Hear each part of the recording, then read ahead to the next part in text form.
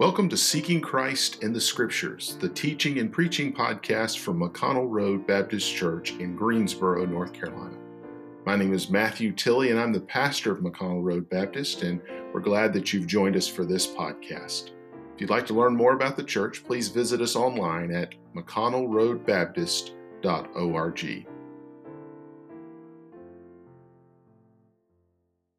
Isaiah chapter 41, I want to begin in verse 10.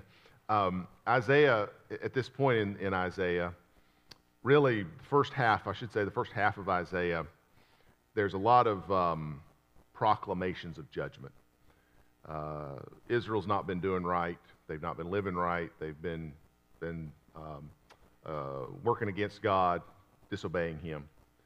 And there's a turning point just a few chapters before this where God has made it plain, I'm going to bring judgment. There is a bad time coming. Bad things are going to happen. But there's this turning point about chapter 40 where God says, listen, I'm going to comfort you. I'm going to be your God. I'm going to take care of you. So at this point in the passage in chapter 41, God is speaking peace to His people. And I want to give you this encouragement as we look at this passage, that whether it's God has caused some of these things, whether it's just the outfall of the fallen condition, whether it's something y'all did, whatever the reasons are for all this, we can go to all kinds of reasons for this. I want to give you this encouragement this morning that God is going to comfort you through this circumstance. You're in Isaiah chapter 41. We'll begin reading in verse 10, and I'm going to read down to verse 16. So 10 through 16 in Isaiah 41. And I'm going to ask y'all to stand with me as we read the Lord's words. I am so glad that I have some folks in here to gather to hear this. I pray that the Lord will use me to be His messenger, but I pray also that He'll use you to hear and obey His word. Here's what His scripture says. Fear thou not, for I am with thee. Be not dismayed, for I am thy God.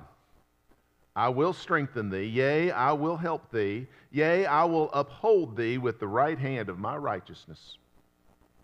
Behold, all they that were incensed against thee shall be ashamed and confounded. They shall be as nothing, and they that strive with thee shall perish. Thou shalt seek them, and shalt not find them, even them that contended with thee. They that war against thee shall be as nothing, and as a thing of naught. For I, the Lord thy God, will hold thy right hand, saying unto thee, Fear not, I will help thee. Fear not, thou worm Jacob, ye men of Israel. I will help thee, saith the Lord, and thy Redeemer, the Holy One of Israel. Behold, I will make thee a new sharp threshing instrument having teeth. Thou shalt thresh the mountains and beat them small, and shall make the hills as chaff. Thou shalt fan them, and the wind shall carry them away, and the whirlwind shall scatter them. And thou shalt rejoice in the Lord, and shalt glory in the Holy One of Israel. Let's pray together. Father, I'm asking that you will use me to be your messenger of hope, your messenger of peace. I pray, God, that I will say and explain your word to your people. Lord, I ask on the other hand that you will use these people to be willing and open and ready recipients of your word, so that we will be comforted by your truth, and that we will not seek the things of this world, we will not depend on our own flesh, but Lord, we will seek your face. We're asking this in the name of Jesus. Amen. Amen. You all can be seated. It's been a couple years ago now, but I remember I was crossing a street in Durham, North Carolina, and I was going from where we were getting some copies made over to this chicken restaurant I used to like to go to over there, and I had Jude with me. And it's right there, if you know Durham, it's right there on 9th Street, so it's not it's pretty pedestrian friendly, but we're walking across the street there, and instinctively, as I think a lot of parents do, especially he was a little bit, he's a pretty good sized fella now, but he was pretty small then when we were doing this. My instinct was to put my hand down and grab his hand, hold his hand as we were walking across that street. And I did that not because it was necessarily a busy intersection, not because it was necessary. I don't even think I remember seeing any cars coming, but I just remember that moment thinking, this is what I'm supposed to do. I'm the father. I'm supposed to be safe and strong and trustworthy. I'm bigger than he is. I'm supposed to be protecting my son. I knew that I wanted him to be safe and to be able to enjoy going and eating that chicken that we were about to eat. I wanted him to be able to do that. And of course, I love him. He's my son. I love him. I want him. I want to make sure. I mean, goodness gracious, I would die if anything happened to him, especially on my watch. Furthermore, his mother would kill me if anything happened to him on my watch. I can tell you that right now. But when I reached down to hold his hand, I don't want to act like I was sitting there thinking all of these thoughts, because I really wasn't thinking all of that at the moment. But there's a lot of power that was brought up to my mind as I came back to it later, thinking about just that simple act. There was a lot of emotion, a lot of power in that simple act of just sticking my hand down there and holding my son's hand. And I believe that's exactly that kind of power, that kind of emotion is exactly what the Lord is communicating to us here. As I said, there's a lot of harsh realities that were setting in on Israel at this moment in time. Their judgment was about to come, and a lot of it was even from God's hand. The Bible clearly says that God was going to be doing this to Israel. But even though it was a sure prophecy from God that this judgment was going to come, he is also offering to them in this moment comfort and peace. So there may be some of y'all that are listening to me this morning that are worried about tomorrow. Maybe you sang that song, I don't worry about tomorrow, and that was a bold-faced lie, because you really are worried about what's going to happen tomorrow. Maybe you're just not sure how things are going to turn out. Maybe there are, as one person mentioned to me this morning, that they've got some decisions that they've got to make, and they don't know, there's no good answer. It's kind of a rock and a hard place kind of a situation. Maybe that's where you are this morning. You don't know exactly which way to turn. But as that song we just sang says, there are many things about tomorrow I don't seem to understand. But I do know who holds tomorrow, and I do know who holds my hand. And I want you to see that in this passage this morning. While we do have a lot to fear, I'm not one of these guys that say, you don't have anything to fear. No, I know, because I'm afraid of some of the things. We have a lot to fear. But we also have a God that says we don't have to be afraid of those things. While we may fear in our heart, and that is a human, natural reaction, our God has said, first of all, look in verse 10, fear thou not. But he doesn't just say, quit being afraid. He gives a reason for this. He says, look at what he says in verse 10, fear thou not, for I am with thee. Be not dismayed, I am thy God. Who is talking here? We know it's God, we understand that, but I want you to know it's not just any old God, because there's all kinds of cultures and civilizations that worship all kinds of deities and all kinds of gods. We don't just worship any old God. Can you go back to verse 4? There's actually another reference of this in the passage that we read later on, but I want you to see the first reference of this in verse 4. He gives us an indication of who he is, who hath wrought and done it, calling the generations from the beginning. Who's talking here? He says, I, the Lord. Now, we preach out of a King James version here. Many of you probably have a King James version in your lap. And in most King James versions, when you see that word there, it is probably all capital letters. Do you see that? And that is one of the things that one of the little tools that the translators gave us to be able to indicate that this is not just the word Lord. This is actually a name. This is actually a very specific word. That capital L-O-R-D, that suggests that this is the word Jehovah, or Yahweh is the way it was. That's the word Jehovah or Yahweh. That's a very specific word. Just like I am a man, but my name is Matthew. Do you understand? That's my name is Matthew. I'm not just any old man. I'm Matthew. That's me. This is not just any old God. This is Yahweh. This is who we're talking about. So when he says there, don't be afraid because Yahweh is your God. And you say, well, Matthew, you just gave me a Hebrew lesson. What does that mean? Well, let me explain something to you. When he says that he is Yahweh or Jehovah, he is saying he is, and that's what this name means, he is the self-existing one. He is the one who answers to no one. He comes from nothing, and he doesn't, no one gave him a beginning, and no one came, it even suggests that in verse 4, I am the Lord, the first and with the last I am He. He says, I'm the one who started this whole thing. I'm the one who's going to end this whole thing. I'm not looking to anybody else for hope and for help. I am this self-existing one. I answer to no one. It's an important word that you need to get a hold of, and I'm not saying you're going to ever completely understand all of what it entails, but it's an important concept. Our God is sovereign.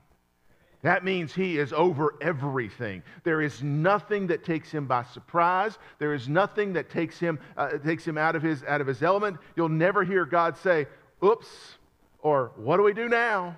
You'll never hear God say, "Well, let's go to plan B." You never hear that from God because God is the self-existing one. He's the one who sets it all in motion. And because this God, Jehovah, Yahweh, He is with us, as He says there in verse 10, I am with thee. Because of that, be not dismayed. This idea of dismayed is what you ever do this whenever something goes wrong and you don't know what to do? You start looking around everywhere for all the options. What do I do next? What about this? What about this? Maybe y'all don't do that, but I do that. I go hitting on every door, knocking every door, going to every place I can possibly go to, trying to find the answer. And He says, don't be looking around in frantic worry. It actually brings to my mind, we have a little dog at our house. Her name is Polly, and she is a Boston Terrier. And she is extremely overweight. And there's a reason for her being extremely overweight. Because, partly because we feed her a lot, that helps too. But it adds to that, we're sitting at the table, eating dinner, just eating whatever we do. And nobody's feeding her, nobody's doing anything. But that dog is up under everybody's feet, just sniffing around, looking for a crumb, panicked about it, just dying for whatever's, and you're like, the dog has been fed, it doesn't need anything, but it is panicked about the food. And I think in the same way we get this way about our troubles when they overwhelm us and we don't know what to do. We're panicked. We're looking everywhere. Give me an answer. Look for an answer. Look for an answer. Look for an answer. And He says, you don't have to do that. You don't have to do that because your God is Jehovah. He's going to, as He says there, I will strengthen thee. Yea, I will help thee. I will uphold thee with my hand of my righteousness. He's going to win no matter what. This God, Jehovah God, He says in verse 11, He says there that all these people that are against you, those people, they're going to be destroyed. Because remember, He's the one who doesn't answer to anybody. He's the one that's most powerful. He's the one that does what He wants to do. He's in control of everything. And He says, listen, all those problems that you got, they're going to be handled. They're taken care of. I've got them under control. There's no problem He can't handle. There's no worry He can't calm. Viruses, presidents, Congress, governors, China, your job, your expenses, your health, all your family relationships, I could go on. All of these things may seem like they are too big to be fixed. But we serve none of those things. We serve the one who's going to win in the end. He's going to win. He will win no matter what. There's no question. He wins. So we don't need to fear because Jehovah is our God. But He goes on in verse 13. He says, for I, the Lord thy God, and He uses His name again there, that I am Jehovah. I, the Lord thy God, will hold thy right hand. We were talking before the service how in this moment, the instinct, well, not this moment, really normally, your instinct, especially in a church setting, you stick your hand out and shake people's hands, or in a business deal or anything. It's just normal. I mean, that's what well-educated, well-mannered people do. They just shake hands. That's what they do. So it's hard in this moment not to do that because some people don't want that. Some people are concerned about it, and trying to be, especially in a church setting today, we're trying to be socially distant, try to kind of be above board. So we're trying not to do that. But there's something about whenever you're able to grab, there's an intimacy, and I mean that in the most positive way. There's a closeness, there's a trust that comes whenever you can grab a hold of somebody's hand. I know that whenever I'm with my wife and maybe we're going on a walk or sitting and watching something, and I can grab her hand. I'm doing that. It's not because I need to protect her necessarily. It just means that I'm there because I'm close to her. And we have a bond. There's a fellowship, if I can use that word, that's there. So we have a God who is absolutely all-powerful. He is so powerful. He is Jehovah. That he doesn't answer to anybody. He has no beginning, and he will have no end, and he can do anything he wants to do. But that Jehovah is also, as Matthew chapter 1 and verse 23 says, he is Emmanuel. He is God with us. He is with us. He cares for us every day. And so you know what that sovereign, self-existing one does? He holds your hand. You ain't going to get coronavirus from him. Don't worry about it. He's got it. You ain't going to worry about it. He's going to hold your hand. He loves you. He's going to hold your hand. Now, I know you may say, well, I'm a grown man. I'm a grown woman. I don't need anybody to hold my hand. I'm good. Well, that's part of your problem. The Bible tells me that you're going to need to humble yourself a little bit. That's part of your problem. But do also understand that what is suggested here when he says he holds you is he's giving you, just like you do with a little child. Remember when I held my son's hand? I'm holding that. I'm guiding him across the street. I'm saying we got to go from here to there. I need the Lord's hand to guide me, to go where I need to go. If I'm left to my own devices, I'm going to wander the world. I'm going to go all kinds of places. I'm going to get in all kinds of mess. But if my Father holds my right hand, he'll guide me where I need to go. And just like with my son, when I'm holding his hand walking across the street, I want to do that so if there was a car to come by, I can jerk him back real quick. Hey, watch out, be protected. I'm trying to protect him from the problems. Furthermore, if there was somebody to come up on my son when I'm holding him, especially if somebody that was, I guess if they were so big I couldn't do so much, but nonetheless, if it was somebody maybe that wanted to be mean to my son, I could protect my son from that. We have the all-powerful God. He's going to hold our hand because he loves us, but he's standing there to protect us from the dangers of this world. Any bullies that want to come after us, they better watch out. They're going to have to contend with our God. And he's doing that all out of love, watching and caring for us. He says in Hebrews 13 that he's never going to leave us or forsake us. In Matthew 28, he says that he is with us even to the end of the earth, the end of the world. When it's all over, even then he's not going to leave us. He will be there. And that ought to inspire us, give us some confidence to just keep on. Keep on serving the Lord. Keep on trusting and obeying him. Keep on because he's called you to do whatever he's called you to do. I know for a fact for myself, I'll just give you my own example. He has called me to be the pastor of this church. And my job is to trust him that he knows what he's doing. And I'm going to do the best I can, not perfect by any means, but I'm going to do the best I can to try to continue to pastor this church in this unusual time. He's called you to be a husband or a wife or a mother or a father. He's called you to be a friend. He's called you to be a witness. He's called you to be so many different things. And every one of those things he's called you to do, he's not throwing you into the lion's den to leave you alone. Because even the man he threw in the lion's den, you remember Daniel? He was in there with him. He was in there with him. And he shut the lion's mouth because God is there to hold your hand in your circumstances. Your battles very well may be really big. They may be bigger than you are. But God's bigger. And God's right by your side. You can trust him. Maybe you're going through the dark valley, the valley of the shadow of death, as the psalmist wrote. If you're going through that, he's with you in that. Though I walk through the valley of the shadow of death, I will fear no evil. Why? Because thy rod and thy staff, they comfort me. You're right there with me, Lord.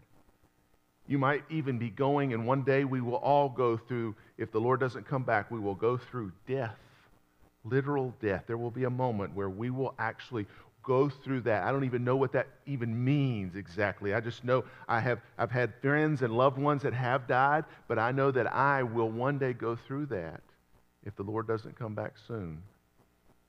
But you know what he's going to do? If you're a believer in Jesus Christ, he's going to hold your hand right through that death. Right now, you might be in a little bit of uncertainty and confusion. Maybe it might not even be about the health crisis that's going on. It might be about the economic crisis that we're all about to hit. We're already hitting, to be honest with you. Maybe that's where you are. You don't know where your next paycheck's coming from. You don't know how your business is going to continue to fare. You don't understand how this is going to go. And if you're uncertain and you're confused in this time, I want you to know without a shadow of a doubt that the God who started everything is holding your hand. He's got your hand. He will hold your hand through all of this. Look at verse 14, and I'm wrapping up here. He says, fear not. Not only in verse 13, I'm going to help you, I'm going to hold your hand, but fear not, verse 14.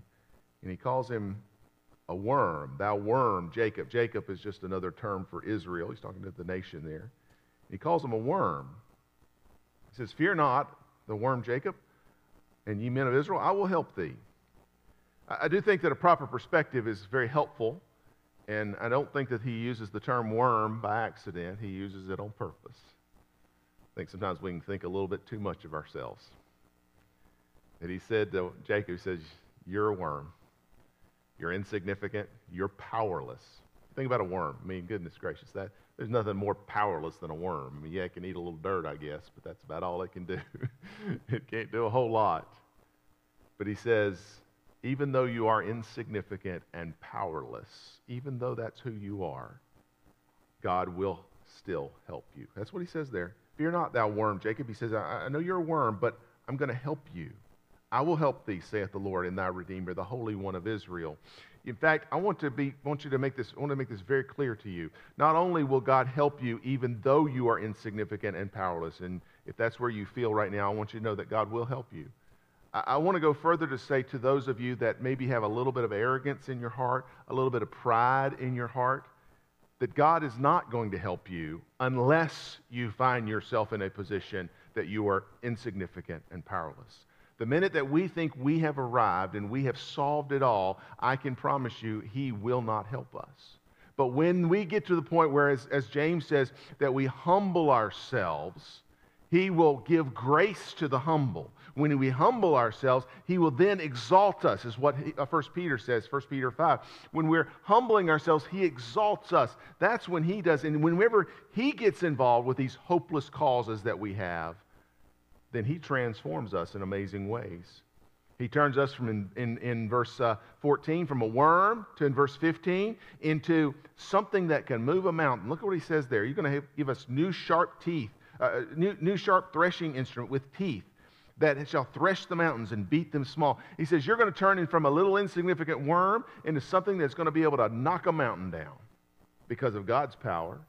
He even says, basically in verse 16, that it says, thou shalt fan them and the wind shall carry them, whirlwind shall scatter them. He says, those people that were victims, you're now going to be victors. You're going to be overcoming things. You were losers, but now you're going to be glorious. We even know that He's going to take people who were donkeys. He took a donkey in the Old Testament. Do you know that? And made it a prophet. He took a donkey and made it a prophet. He takes the uneducated and makes him a scholar. He takes a terrorist in the Apostle Paul and turns him into an apostle, a preacher, a man of God, a writer of Scripture. That's what God can do. He can transform people. God is uniquely qualified to help you in your situation. You're not too important to be helped by God. In fact, if you are too important, you're not going to be helped by God because you're too important. And there is no such thing as too much of a loser to be helped by God. I want you to know that God deals in lost causes. That's what He does. When our politicians and our pastors and our bosses and our intuition, when they fail us, when they let us down, God's going to help you. God's going to help you.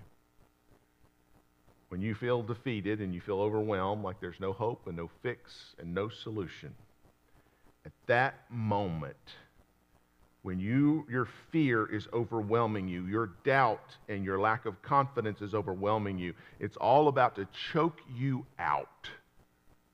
I want you to hear what the apostle, or rather the prophet is telling us here in this passage. Fear thou not. You don't have just any old God. You don't. You have not an impotent deity. You do not have a trashy dictator. You don't have a pile of junk. You have Jehovah, the self-sufficient, self-existing God. And your God, he's going to win. I'm just promising you that. Not because of anything I see, but what the Bible tells me. God is going to win. Your God's going to win, and your God will hold your hand through the most dark and dreary circumstances, and your God will help you. He will transform you. He will make you into something that is amazing. There are many things about tomorrow that I don't seem to understand, but I know who holds tomorrow, and I know who holds my hand. Our God is a good God. I'm going to pray, and here's my invitation to you. I'm going to actually invite you all to pray. For the sake of the circumstances, we're just going to ask you, if you don't mind, staying in your pews. But that doesn't mean you can't call out to God. In fact, it means you need to call out to God. And I want to ask you right now, I'm going to invite you to pray, because I'm going to pray. I'm going to lead us in a prayer. Here's what I'm going to do. I'm going to lead us in a prayer. But the prayer that I'm going to lead you in, I want y'all to join me in. Would you pray to God for help right now? Whatever you're worried about, go ahead and pray to God about that. I don't want to take that away from you. You talk to the Lord about your needs. But would you pray for God to help this church, this community, this country right now? Would you do that? Would you pray for God to heal? They're talking about this as being some kind of a health crisis. Would you pray for God to heal this health crisis? Would you pray for God to take it away from us? Would you pray for God to give us wisdom individually as we deal with this and we react to what the politicians and all these people are saying? Would you pray for God to give us wisdom in that? I want to ask you right now, in response to what I just preached to you, that God is a good God, and that God is going to hold your hand, that God is going to win, that God is going to help us in this circumstance. Would you, as a congregation of God's people, cry out to God? Would we pray together? I want to ask you to do that. Now, you do that any way you see fit. I'd like you to stay kind of in your area, but if you need to stand up, please do that. If you want to raise your hands, do that. If you want to speak out loud, please do it. But talk to God, and let's pray together as God's people. Let's pray. Thank you for joining us for Seeking Christ in the Scriptures, the teaching and preaching podcast from McConnell Road Baptist Church in Greensboro, North Carolina. I'm Pastor Matthew Tilley, and I'm so glad you joined us here. But if you'd like to learn more about the church, please visit us online at mcconnellroadbaptist.org.